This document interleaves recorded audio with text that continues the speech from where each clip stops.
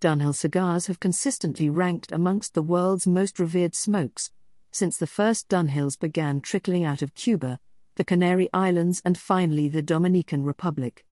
And yet there was one area the Dunhill line had always been lacking: a Maduro-wrapped cigar.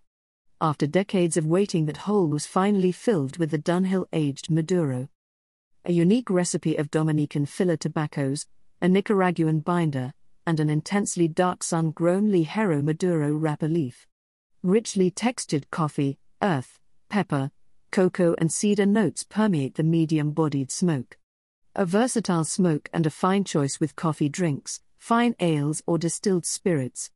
British American Tobacco, BAT, owners of the Dunhill brand, announced that all Dunhill-branded cigars will be retired.